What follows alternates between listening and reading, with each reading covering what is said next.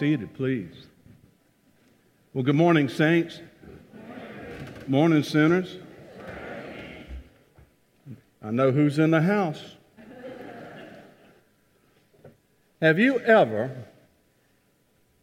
had to undergo a lie detector test? You don't have to raise your hands or admit it. You can if you want. You know, a lie detector or a polygraph is a machine that is connected to a person that measures their respiration, their blood pressure, heart rate, and it determines whether or not a person is telling the truth. Polygraphs have been challenged over their authenticity over the years, and I understand that the results are not allowed in court as valid evidence. But growing up, I learned that there were polygraph machines that some of you obviously have used, as well as other types of polygraphs in the world. I learned growing up that there are forms of polygraphs in the shape of a carbon unit that's 5 feet 3 inches tall. The polygraph was called Mom. It is scary what moms know. My mom was a walking polygraph. She had 3 boys and a daughter that she had to keep track of, and she always knew if we were telling the truth or not. She would use similar readings. She would look at our breath, our respiration, our eyes. She was every bit as good or better than a machine. She could just look at us and know. On Halloween, after my parents' divorce when I was 13, my best friend Michael Golson and I were going to go out together and do some trick-or-treating, mostly tricking. And I dressed up like a soldier. It was back during the Vietnam War era, and I dressed up like a soldier and had the little green beret and olive drab fatigue pants with the big old cargo pockets. And earlier in the day, Mike Golson and I went to Mr. Ezzard's Country Store on Mount Perrin Road in Atlanta. I bought a couple of dozen eggs. As the cool Atlanta Halloween Eve began to settle over dusk, I went into my room and I got dressed. To make it look truly authentic, I got some of my mom's mascara and put it all over my face, looking like camouflage. Before leaving my room, carefully, oh so carefully, loaded up the big pockets in my pants. Mama was in the kitchen doing dishes. She had her back to me as I was walking to the door, and as I walked through the room, I just simply said, "I'll see you later, Mama. Mike and I are going to go trick-or-treating." She waved. Y'all go have a good time. And then after a moment, she paused and she said, "Wait a minute, honey. Let me give you a kiss goodbye." Even at 11 years old, I was able to look down on my mama. Physically, she looked up at me. I had my hand on the door handle, turned, door slightly ajar, and she gets on her tiptoes and gives me a kiss, smiles, and then vigorously pats down both legs of my pants, breaking every single egg in all of those pockets. 24 egg yolks going down my legs as she pushed me out the door, waved and said, "I know you're not going to do anything I would disapprove of, will you?" "No, ma'am." Closes the door, locks it, and that was it. She was a walking polygraph test. Polygraphs can be machines. Sometimes they're 5'3" feisty divorced women. And as we hear in our lesson today, there is a polygraph test centuries old that's in the Scriptures. David, King David, God's chosen, gives us a polygraph test right here in the Bible. Turn in your Bible to Psalm 26. Psalm 26. Psalm 26 is written by King David, attributed to him. As someone asked me at the other service, they said, I wonder how old David was when he wrote the psalm. I bet he was younger. And I said, I think you're probably right, and you'll see why. This is a plea for justice and a declaration of his righteousness. Hear the word of the Lord. Judge me, O Lord, for I have walked in my integrity, and I have trusted in the Lord without wavering. Prove me, probe me, O Lord, and try me. Go ahead, test my heart and mind. Your steadfast love is before my eyes, and I walk in faithfulness to you. I don't sit with the worthless, nor do I consort with the hypocrites. I hate that company of evildoers, and I will not sit with wicked people.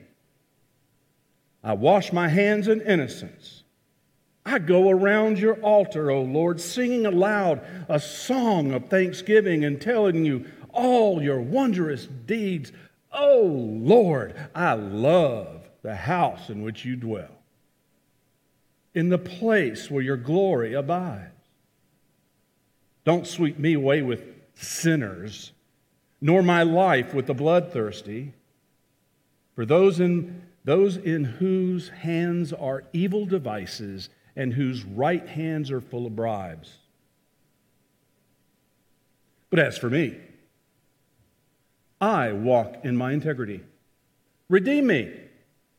Be gracious to me. My foot stands on level ground. In the great congregation, I will bless the Lord. This is the word of the Lord. Oh, David. Let's unpack this and see how it is an ancient polygraph. Now, the first thing that we notice as we begin to look at Psalm 26 is that this psalm makes David look how? Pretty good. I mean, David, he is making some very impressive comments about himself and about his relationship to God. I picked up at least a dozen self-ingratiating statements he makes about himself. He says, hey, God, I live with integrity. I have never slipped up in trusting you. Now, how many of us can say that, huh? David is so confident in his faith walk, he uses legal language as though he were talking to the judge. And in essence, David is saying, hey, God, probe me. Check out the facts. You'll see what I already know. I've got it perfectly. He brags about directing his life in love and faithfulness. David is proud that he doesn't hang out with those liars, those people, those hypocrites. He brags that he never affiliates and hangs out with immoral people. Those people. He tells God that he is ritualistically pure. He can come into the very presence of God and not worry about it because he is spotlessly clean. David sings songs about how God has done great things for him.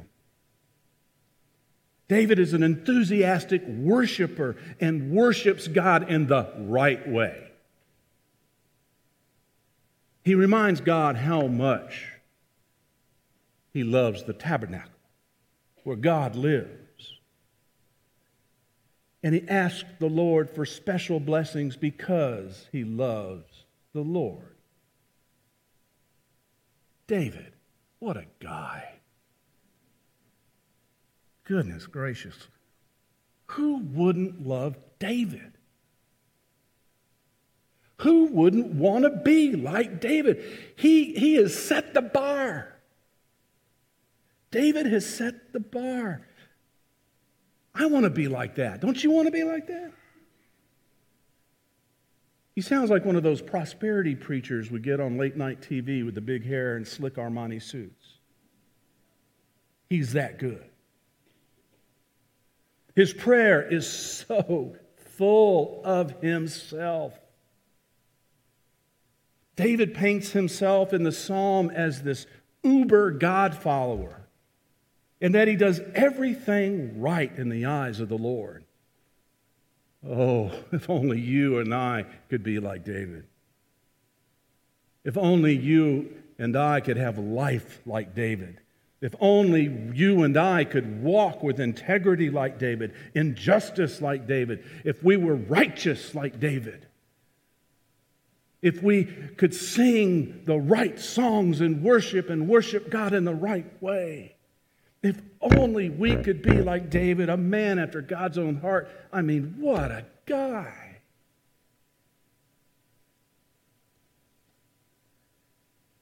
Now, it's important at this point to take a breath. And as we look at this psalm, we need to remind ourselves that David himself didn't fully live up to what he says he did. David did not really live a perfect spiritual life. We need to remind ourselves, my friends, that David, who wrote Psalm 26, also wrote Psalm 51. Psalm 51, which is a tragic prayer of confession to God. It's a prayer where David is reminded that he showed laziness in the time of year when kings go to war. He stayed at home and looked at his neighbor's wife. David lusted. He committed adultery. He lied. He gathered accomplices to work with him for a conspiracy to kill somebody. He asked others to enter into the lies he was weaving and sets up the murder of his neighbor. This is the David we meet in Scriptures. So which psalm is the right one that paints David? Is it David, the man of Psalm 26? Or is David who acknowledges his treachery and brokenness of Psalm 51? The reality is, he's both. David knew he was, as I remind us often, that he is both a saint and a what? Sinner. He knew he was chosen by God as well, that he knows he's a broken human being who needed God's love and protection. Psalm 26, my friends, is the psalm that describes a man that David is striving to be. He writes down this hymn of what a life with God should look like for all of us. It's a psalm you and I can use as a centuries-old polygraph, holding us accountable to what a dedicated follower of Jesus Christ is like. Each verse in Psalm 26 can be used as a standalone measure of our truthfulness about how well we are walking, living, loving, and serving Christ. This morning, as we have communion I invite you to keep your Bible open to Psalm 26.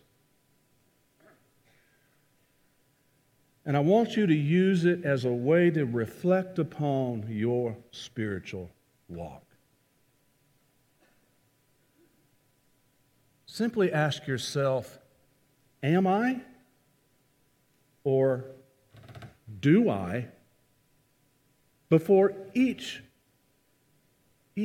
verse, and use it as a polygraph to test the truthfulness, the validity of your own walk with God. So, for example, you would take verse 1 where David says, "Judge me, O Lord, for I have walked in integrity. I have trusted in the Lord without wavering." Then you stop and you ask yourself, am I really walking in integrity?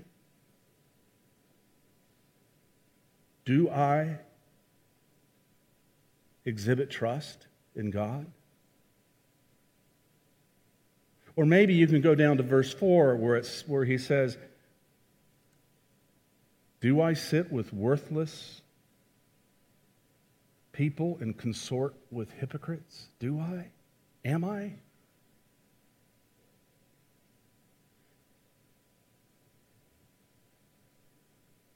Am I one of the sinners that is to be swept away? Do I love the house of the Lord? Am I showing love for God's dwelling place?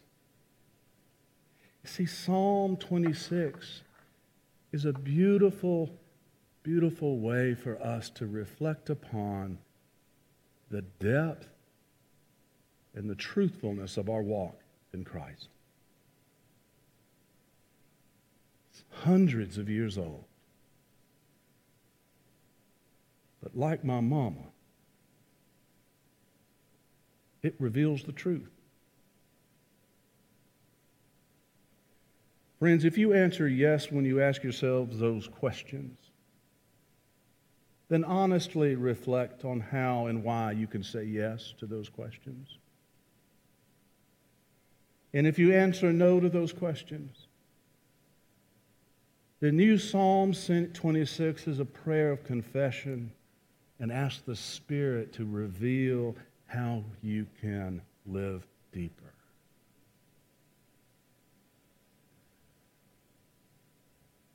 In the name of the Father, Son, and Holy Spirit, so be it. Amen. Pray with me. Almighty, loving God, we gather this day. We give you thanks for your servant David. We give you thanks that he was just like us.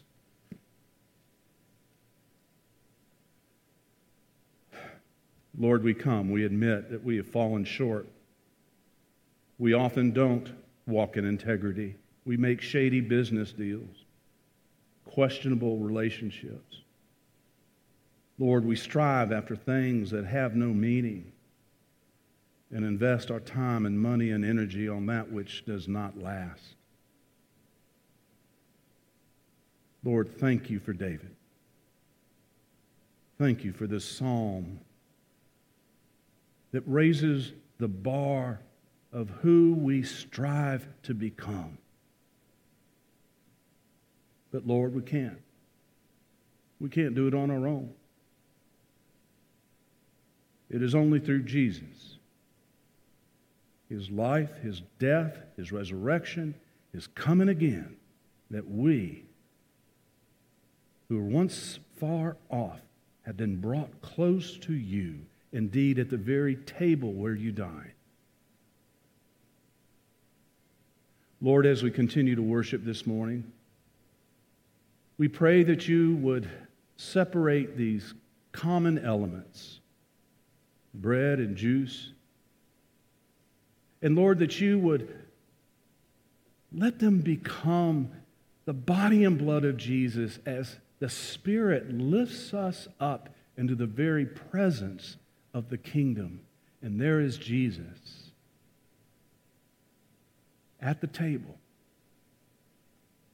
And all of the saints who have gone before. And Lord, we are circling your altar as David did, singing praises to God. And as we eat of this meal together with the saints of heaven, with Jesus at the head, we are brought close. Oh Lord, thank you. Amen. On the night that Jesus was betrayed, he was with his best friends. And he was telling them about what was to happen later that night. And he takes the bread and he says, "My beloved, this is my body, which is broken for each of you. Take and eat all of it."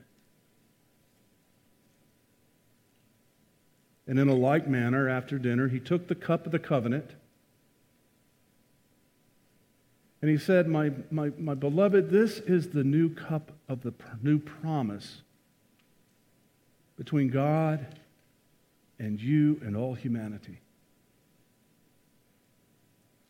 Paul reminds us that as often as we eat of this bread and drink from this cup, we proclaim the Lord's life, death, and resurrection till he comes again. So, my friends, let us eat at the Lord's table.